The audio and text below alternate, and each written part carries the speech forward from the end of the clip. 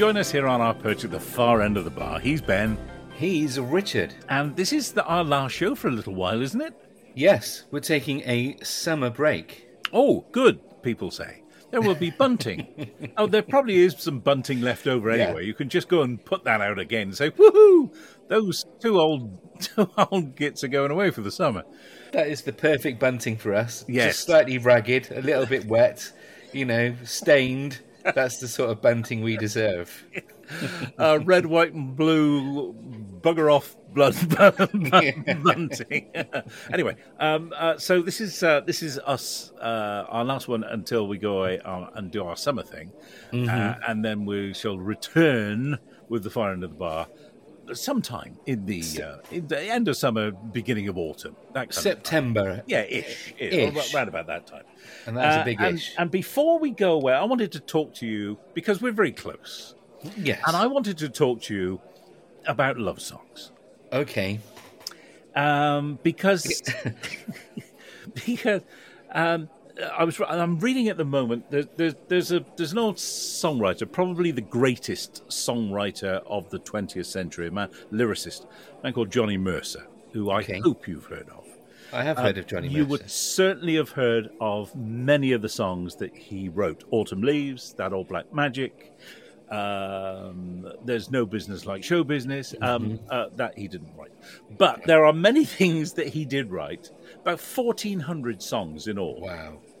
So I'm reading a biography of his at the moment, and I came across an extraordinary fact, and that fact is that when it comes to rhyming the word love, how many words, how many single syllable words can you think of off the top of your head that rhyme with the word love? Dove. Yeah. Glove. Yes. Bruv. I'm not accepting that one. Dove, glove. Are there more? How many are there in total? Well, give me one. If you can find one more, I'll be very impressed. Although there are two. Okay.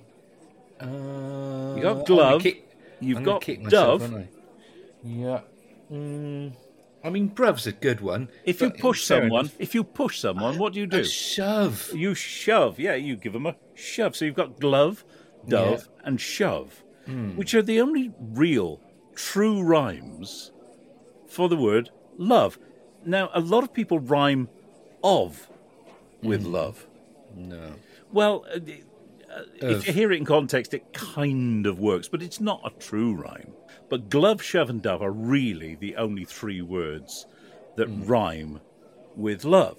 And only one of those really would be romantic. I mean, I suppose you could go hand in glove, we walked in love. That would be nice. We walked in love. I gave her a shove, and we went somewhere of gov. And then doves are kind of lovey, I suppose, aren't they? Well, they're only lovey-dovey because they've been rhymed with love. There's nothing lovey about a dovey, is there? No, not. Well, they're kind of, they're white and that. Yeah, only because we put that on them. We projected that kind of loviness on them. The two turtle doves, Bill and Coo, and fall in love. But there's not an awful lot you can do with shove or glove, really. So when it comes to writing songs about love, songwriters tend not to put the word love at the end of a phrase. And I was just thinking, just one example of a song, Can't Help Falling in Love. Right. Okay. The title is the only part of that song that puts the word love at the end of the line. Wise men say, only fools rush in, but I can't help falling in love with you. So now you're rhyming something with you. Okay? Yeah. So, and then I was thinking about the fact that you have to hide the word love in these songs. But there are lots and lots of other words that, if you're a songwriter, are an absolute nightmare. Words that have no rhyme. None at all. None at all. No, you must know at least one word, because this is Orange. a popular... Yeah, there you go. That's the popular one, isn't it? Yeah. There is no rhyme for the word orange, the most famous one. Other words that have no rhyme include silver, Okay. purple, month. Obviously now, because I'm one of those contrary sort of a people. Yeah, you're going to say trying purple. to think You're going to of- go. Yes, well, exactly. Yeah. And now this is. Let me do this list, and then we'll come to what Okay. you are experiencing as I'm doing this. Yeah. because I'm ahead of you here. So the list is the list of We some. really are close, aren't we? So the list of some of the words that have no rhyme are silver, purple, month, ninth, pint, wolf, opus, dangerous, marathon, and discombobulate. There are many others. Cogitate. Well, I don't know. I haven't examined that one. I would have to forensically look at the No, word that cogitate. rhymes with discombobulate. Oh, no. Okay, all right. I'll give you that. But the thing that you were thinking of is the thing that happened. I did this on the radio years ago. Words that have no rhymes. And people rang up and said, "No, you're wrong. You're wrong. There's a rhyme for purple. Oh yeah, what's that then? Herple. What? Herple. Yeah, it's. I read it once. Herple. Yeah, and this is what happened. People swore that they knew words which were made up words, or they'd made them up, that rhymed with the things I said had no rhyme. Because I don't know what it is. But the moment you say there's no rhyme for orange, people desperately, even though that there is no word for orange, people desperately try to find Borange. I went at school with a kid called Borange. Yeah, we used to call him Borange the Orange. Yeah, see? That rhymes with it, doesn't it? Yeah. There's no rhyme. Yeah. And it really, I don't know. Sporange. No. Words that have no rhymes are very frustrating. But songwriters don't use rhymes like they do, like they used to. And they write more prosy kind of songs now, don't they? You listen to an Ed Sheeran lyric. I mean, he's the man who saved popular music, for God's sake. He doesn't rhyme at all, hardly. It all just kind of... It's about a story which is set to music. And that's the case with many songs now. The old-fashioned thing where, the great songs from the great age of American songwriting, the Johnny Mercers, the Cole Porters, those kinds of people who would work on very intricate rhymes, clever rhymes. They kind of fell out of fashion. Paul Simon songs. You listen to Paul Simon songs. Yeah. They don't really have rhymes. They have thoughts that interweave and work with the music. They don't rhyme in the same way. But it's interesting. I like a good rhyming couplet. And when I was thinking about rhyming couplets, I started to write some down. I'm quite good not thinking about. If I have to think about a rhyme, I don't know. I probably get too elaborate, but I'm quite good at just doing a thing off the top of my head. Which also leads on to limericks. Oh, that is amazing. That is amazing. Why? Because we talked earlier in the week about how this was the last show before our summer break and how we should play games like you did at school. And one of the games I've brought is... I've nicked it off. I'm sorry, I haven't a clue. So I was going to give you the first line, and then we were going to build a limerick together. Ah, lovely. Well, now people will think, we've talked about this beforehand, but we haven't. Limericks. No. It just kind of flowed from what we were talking about with rhymes, as far as I was concerned. But here's the thing: the thing about the game where you have 4 people around a table and everybody contributes a line to the limerick. Do you know where that comes from? Ireland? No, well, I don't. I sounded there as though I was going to tell you the facts about where that game established itself for the first time. What I can tell you is that there's a very famous limerick, one of the best limericks of all, which came from this game that they played at the Grafton Arms, which was a pub in London run by a fella called Jimmy Grafton. And Jimmy Grafton was not just a publican, he was also a writer, and he used to contribute to radio comedy shows in the 1940s and 50s. And at his pub, all the comedians of the time,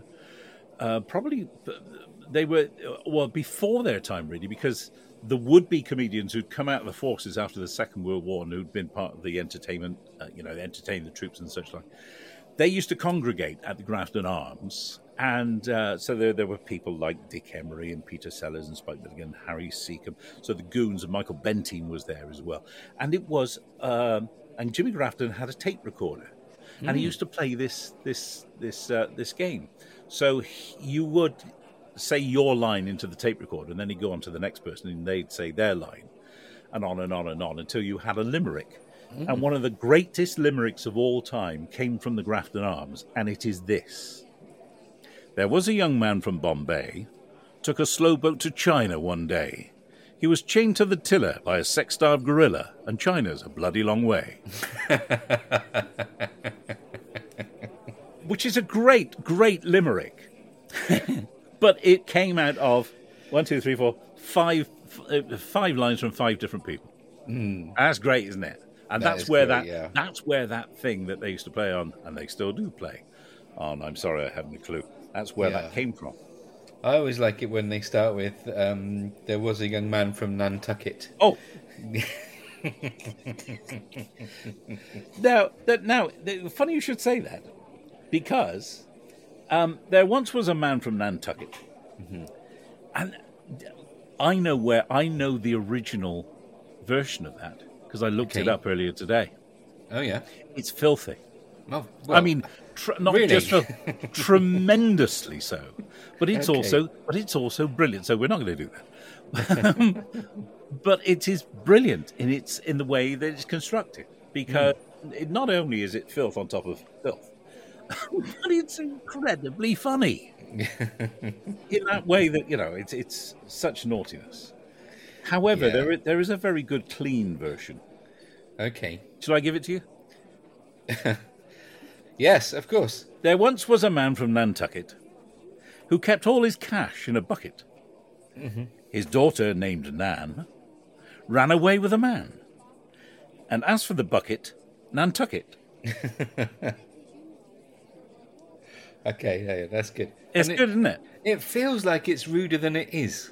Well, in Nantucket, it invites certain rhymes, doesn't it? But that's the way of limericks. Some of the finest ones are really they're misdirective, aren't they? Yeah. You think they're going to go down one path, and then they divert there's to the another. basis of all good jokes, isn't it? Yeah. You think you're going somewhere, and then you go somewhere else. But there is a National Limerick Day. I know many people will be saying, Richard, is there a National Limerick Day? I was just about to ask. What were you going to ask? Is there a National Limerick Day? Funny you should ask that, Ben, because there is. It's held every year on the 12th of May. We've just missed it not that long ago. Pays homage to the man who made the short poem widespread, Edward Lear. That begs for every year on the 12th of May is National Limerick Day. When you can formulate a poem and say, no, it says rubbish. It started well, and then it fell off a cliff. It did. Well, when I was considering limericks earlier, I went on a search because I can't remember it now, and I was trying to find one of my favourite limericks from I'm Sorry I Haven't a Clue, which revolved around Bonnie Langford. Oh, right. I can't find it. But what I did find was on Amazon.co.uk, you can buy a book called I'm Sorry I Haven't a Clue, the Official Limerick Collection. Ah! Right? Only one copy left, currently at 1 pence. And my favourite thing about this entry is the review from Jeanette Schmelzer, over in the United States of America, Hi, Jeanette. one of our American cousins, a review reads like this. I didn't realise it was just a book of limericks. 1 star.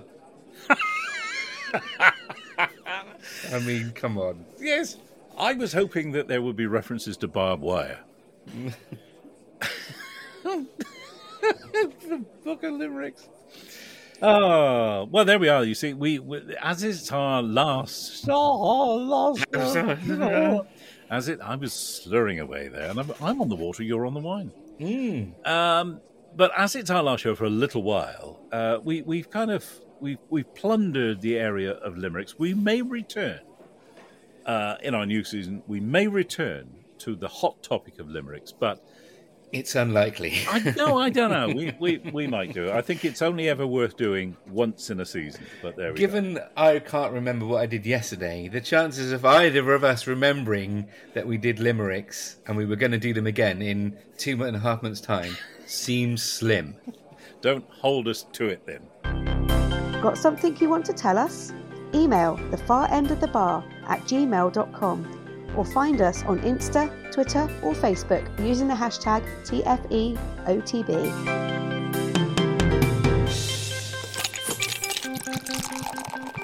Can I offer you a drink?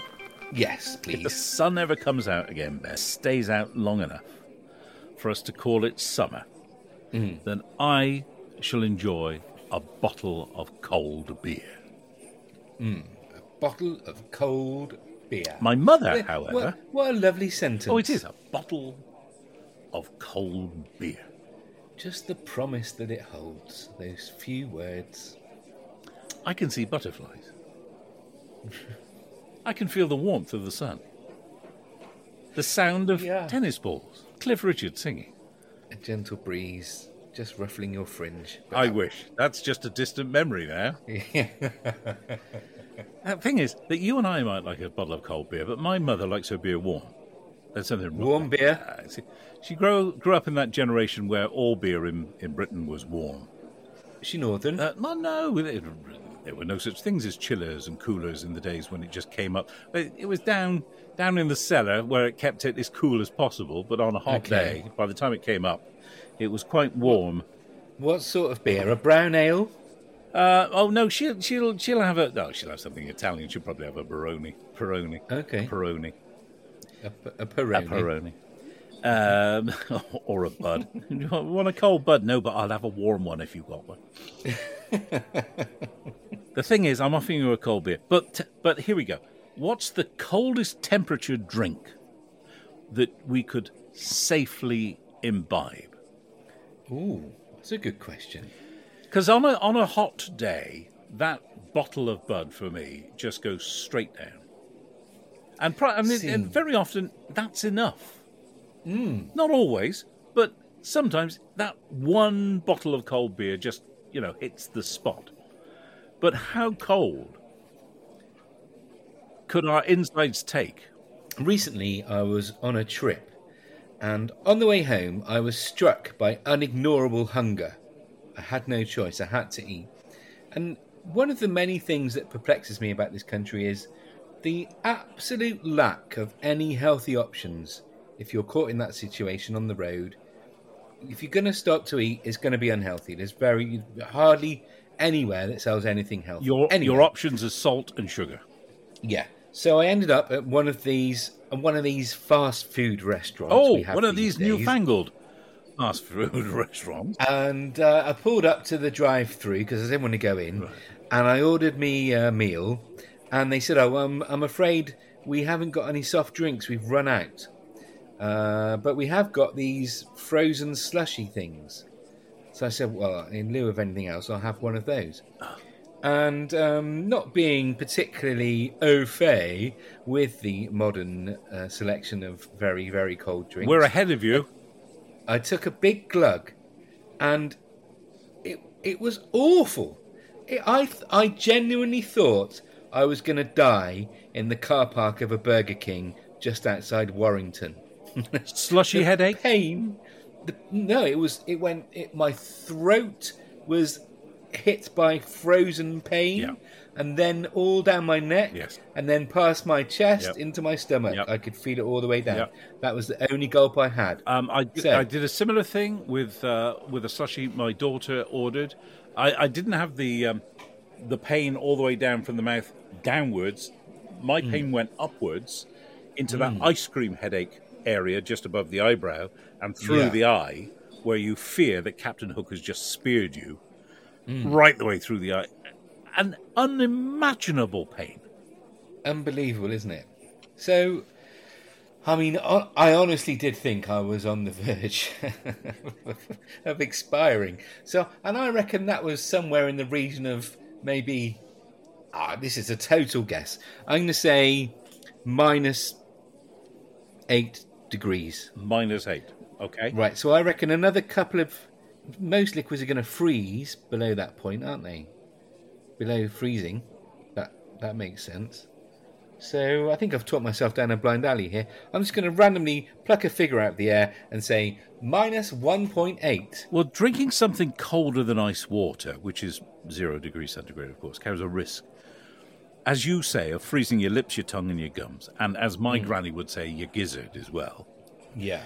And you don't want frostbite of your gizzard, so you don't want to do that. Even iced water comes with a risk, because too much when you're overheated can cause real problems. Theoretically, this is where we go into the theoreticals, because we like our science here. Since you really shouldn't be drinking anything other than water or alcohol. Oh, silly ass. Well, at all times? Yeah, at all times. Really? Well, Is this official medical? That's brilliant. Water or alcohol. I mean, there are a number of things that you can do with the water, right? But basically, it's got to be water-based or alcohol-based. Fantastic. The coldest that you could actually have a liquid that would not kill you would be -114 degrees C. Don't be ridiculous. Or the freezing point of ethanol. Surely you should never drink ethanol at any temperature. Can I just suggest that you don't bother with that? Is that? No. It would instantly freeze your lips and your tongue so that you might actually wish that you were dead. But theoretically, okay, if you're on an episode of Doctor Who, theoretically, you could go for the 173.5 degrees Fahrenheit, minus 173.5 degrees Fahrenheit, or minus 114.1 degrees centigrade. No one's ever looked at a glass of ethanol and said, no, it's fine, it's above the 114 point whatever degrees centigrade. I'm going to have a go I at can that. drink it, yeah. Cheap vodka. Are you a cheap vodka man? No. No. I'm not an expensive vodka man. No, I'm not a vodka man either. No. Often stored in freezers, since it doesn't freeze at normal freezer temperatures, though it probably warms up substantially when you place it in a glass for consumption. Freezing a cheap vodka makes it more palatable. Right. Better vodkas don't taste bad at fridge or even room temperatures. What is the freezing point of alcohol? Of alcohol... Is it? Well, the freezing point of ethanol is 114.1 degrees C. Yeah. So that is the point at which the thing that you're drinking turns into a frozen spear inside you and does for you. Yeah, I mean, if you're in a temperature of minus 114 degree, I don't think it's what's inside you that's going to be the problem. Probably not. You're long dead by then. So anyway, to come full circle, I'm going to just go for a cool or a cold bottle of beer, nicely chilled, from the fridge. Maybe a chilled glass as well. I do like a chilled glass, a frosted glass. That's nice. I like a frosted glass. Don't do that enough. But if we're on holiday, might stick a glass in the freezer, take the glass out of the freezer, you pour the beer into there, and that's beautiful. Garcon, bring me a cold beer. Marlene, I'll have one too.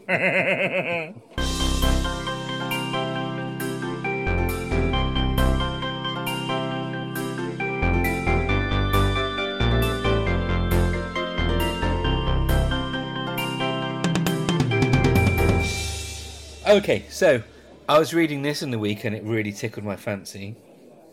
French officials have continued their centuries-long battle to preserve the purity of their beautiful language, overhauling the rules on using English video game jargon. So phrases such as pro gamer and streamer have made their way into the French language, a bit like Le Weekend, yeah, right? And the French are not happy, the French traditionalists. So they've announced that these are the official translations that must be used now in the media and on all official communications. So pro gamer becomes joueur professionnel. I like that. I like that. Yes. Yeah. And streamer becomes joueur animateur en direct. Isn't that great? Yeah, beautiful. There's poetry in this. It also led me to look up what these things would be in other European languages. Italian for pro gamer is, and you'll very much appreciate my accent here, because as we all know, that is some of my finest work. The Italian for pro gamer is giocatore professionista. It's nice, isn't it? And in Spanish, you know, I feel like I'm on the Italian step, the Spanish step. I feel like I'm on the Spanish steps, and you're about steps, listening to an Italian. You're about to give me a cold beer. And the Spanish for pro gamer is a jugador profesional. So beautifully that's lovely. done. And the German for pro gamer is pre-gamer. Yeah, well, it would be. That's lovely. That's lovely. Yeah. You should definitely. Have you ever thought about going into the languages business?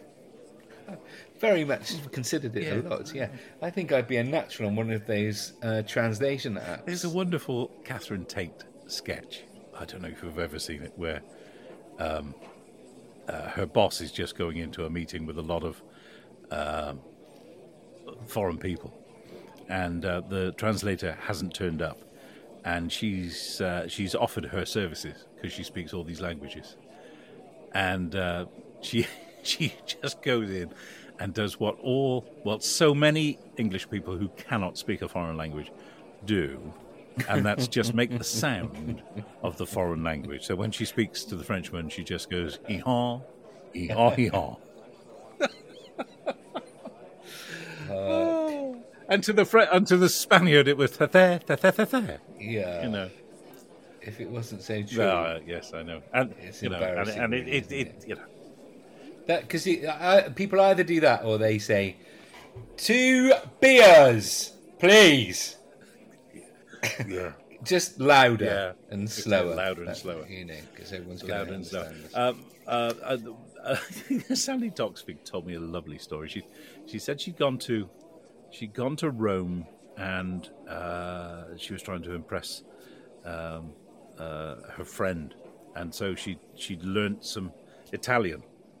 So they sat down for dinner that evening, and Sandy ordered the wine and then looked through the menu, and then she put the menu down and she thought, no, I'm going to rely on everything I've learnt. And so she ordered in Italian, and out came 32 poached eggs. Excellent.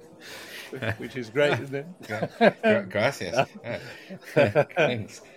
This struck me the other day as well. I was watching the Scotland versus Ukraine World Cup qualifying match. I think some of the Scots got caught up in the heat of the moment, and they were booing one of the Ukrainian players, which just seemed to me to be particularly unnecessary and insensitive given the current circumstances. So anyway, the situation was that everyone else in the house had gone out, and it was the Wednesday before the 4-day weekend. So I may have had a glass of wine or two. I may have done. And I suddenly found myself saying this. And what I've worked out is that actually this is a really good way into doing a pretty good, I think, Scottish accent. And I found myself repeating it. I couldn't stop. I kind of got addicted to it. And here's what I was saying. He's doing the bin. He's doing the bin. He's doing the bin. He's doing the bin. You're going to have to do the translation on that because he's in the bin. Who's doing the booing? Who's doing the booing? Oh, who's doing the booing? Yeah, I was incensed at the booing of the poor Ukrainian lad. Bin. Who's doing the booing? Oh, beautiful. Because there always has to be... a lot of impressionists find their way into an impression by saying the name of the person that they're impersonating. But who's doing the bin? It's beautiful. Romance in that language. Not then, but yes, generally. Okay, pub quiz. Oh, always up for a pub quiz. Now, you've done kind of better recently at this, so, keep your end up. This is all about summer, good old summertime, as Bobby Goldsborough sang. There's some pretty strange stuff associated with the warmest months of the year, as we know. But of these three, is it fact or fiction? There's a festival which is held at Kennebunkport in Maine, USA, which every year hosts a carnival called the Dump Festival, as in the rubbish dump. Right, Before you start making up your own jokes, where they crown Miss Dumpy. It was started in 1965 to honour the importance of the old-fashioned town dump. The Kennebunkport Dump Association was a 40-member group consisting of one president and 39 vice presidents who started meeting at the dump, drinking beer and shooting rats. Fact. What a night out. Fact or fiction? Did I Brilliant. make all that up, or was that... What was the name of the town again? It's called Sorry? Kennebunkport in Maine. Kennebunkport. Where are you from? Kennebunkport? In Maine? I can absolutely believe You can believe that. Some Americans, it's small town America. What else are you going to do other than gather round the local dump, drink beer, shoot rats? Indeed. True. Okay, all right. Second one then. In 1618, James I published his Puritan-appeasing Book of Sports, which decided what could and couldn't take place on a Sunday. The playing of football was allowed, but only after church, whilst cricket was banned altogether. Wow. I refuse to answer that question on moral grounds. You're appalled. Absolutely disgusted. I don't think I've ever been so angry during the recording of a podcast. We'll come back to that, and we'll see just how angry he was. And the third and final one, fact or fiction, at the Festival of St. Gregory, celebrated in Cornwall, on the nearest Saturday to the 23rd of June, the old-age practice of flacking the loon takes place. Yep. One man stands atop a barrel, or loon, whilst others, the flackers, try to dislodge him with their soft willow flacking poles.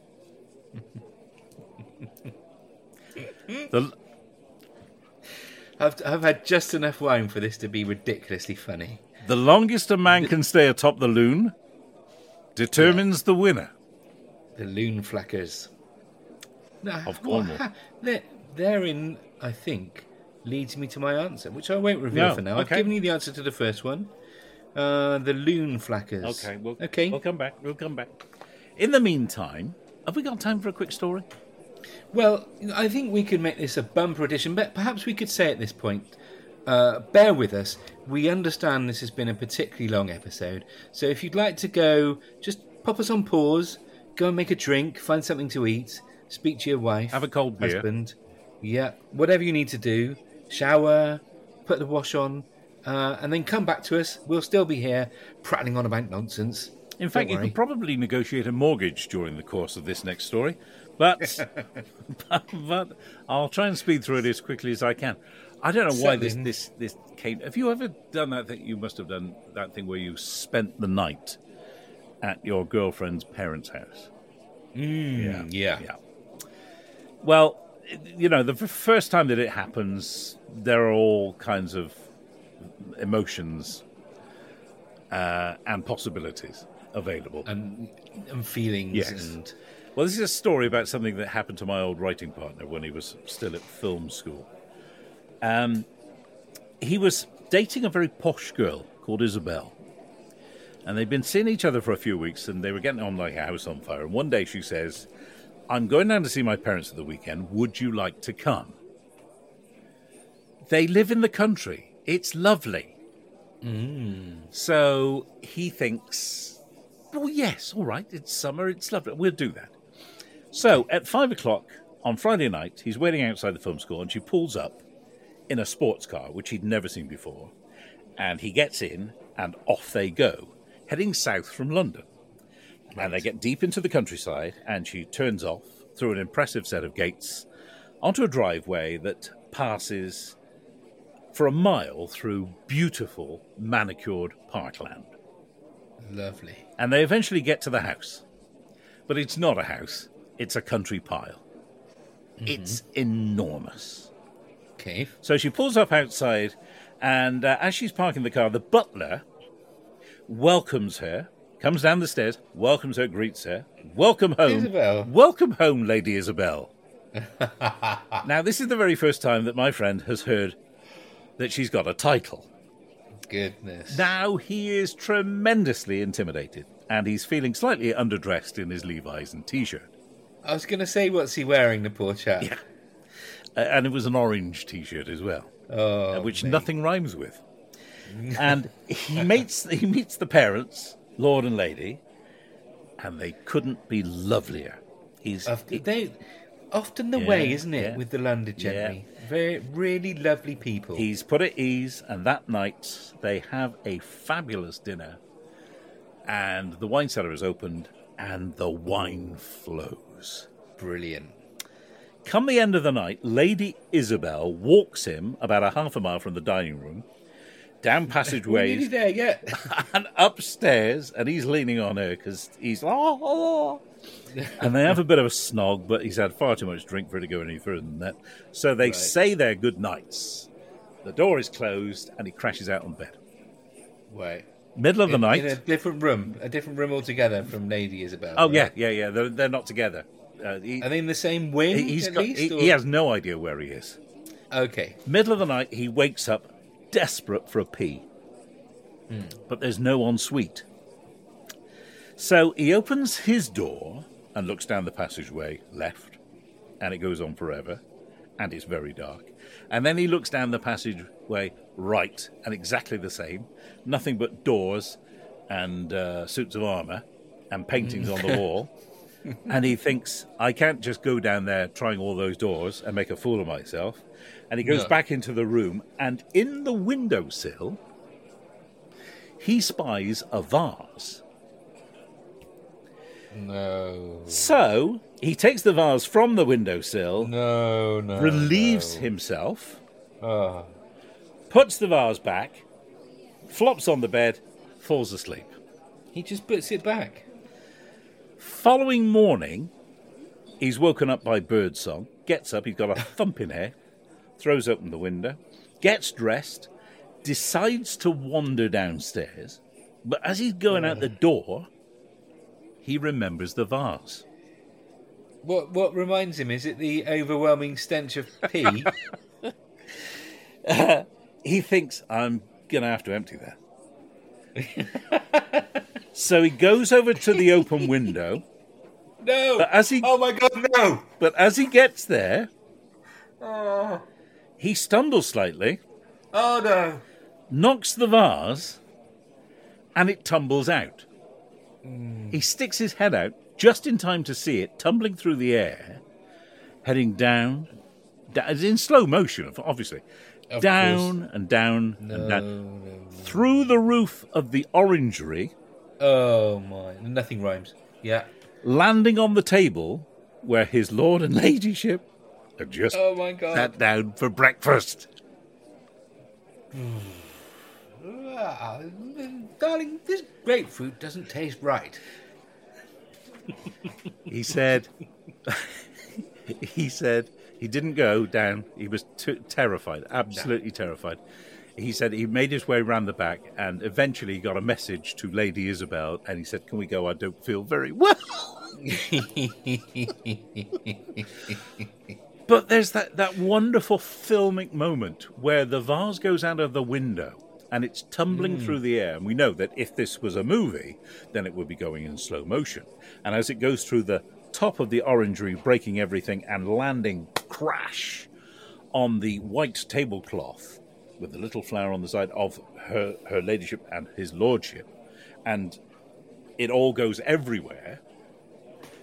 There's that moment where they look up, cut to the reverse shot of them looking up through the hole in the orangery and seeing his face leaning out of the window above. So, married, were they? Funnily enough, 35 years, never had a crossword. No, I don't think he saw her again after that. But they're a lovely summer story to finish with. Yeah, well, I mean, it involved an orangery and an open window. It did. How much more summery does one want? Indeed. And birdsong as well.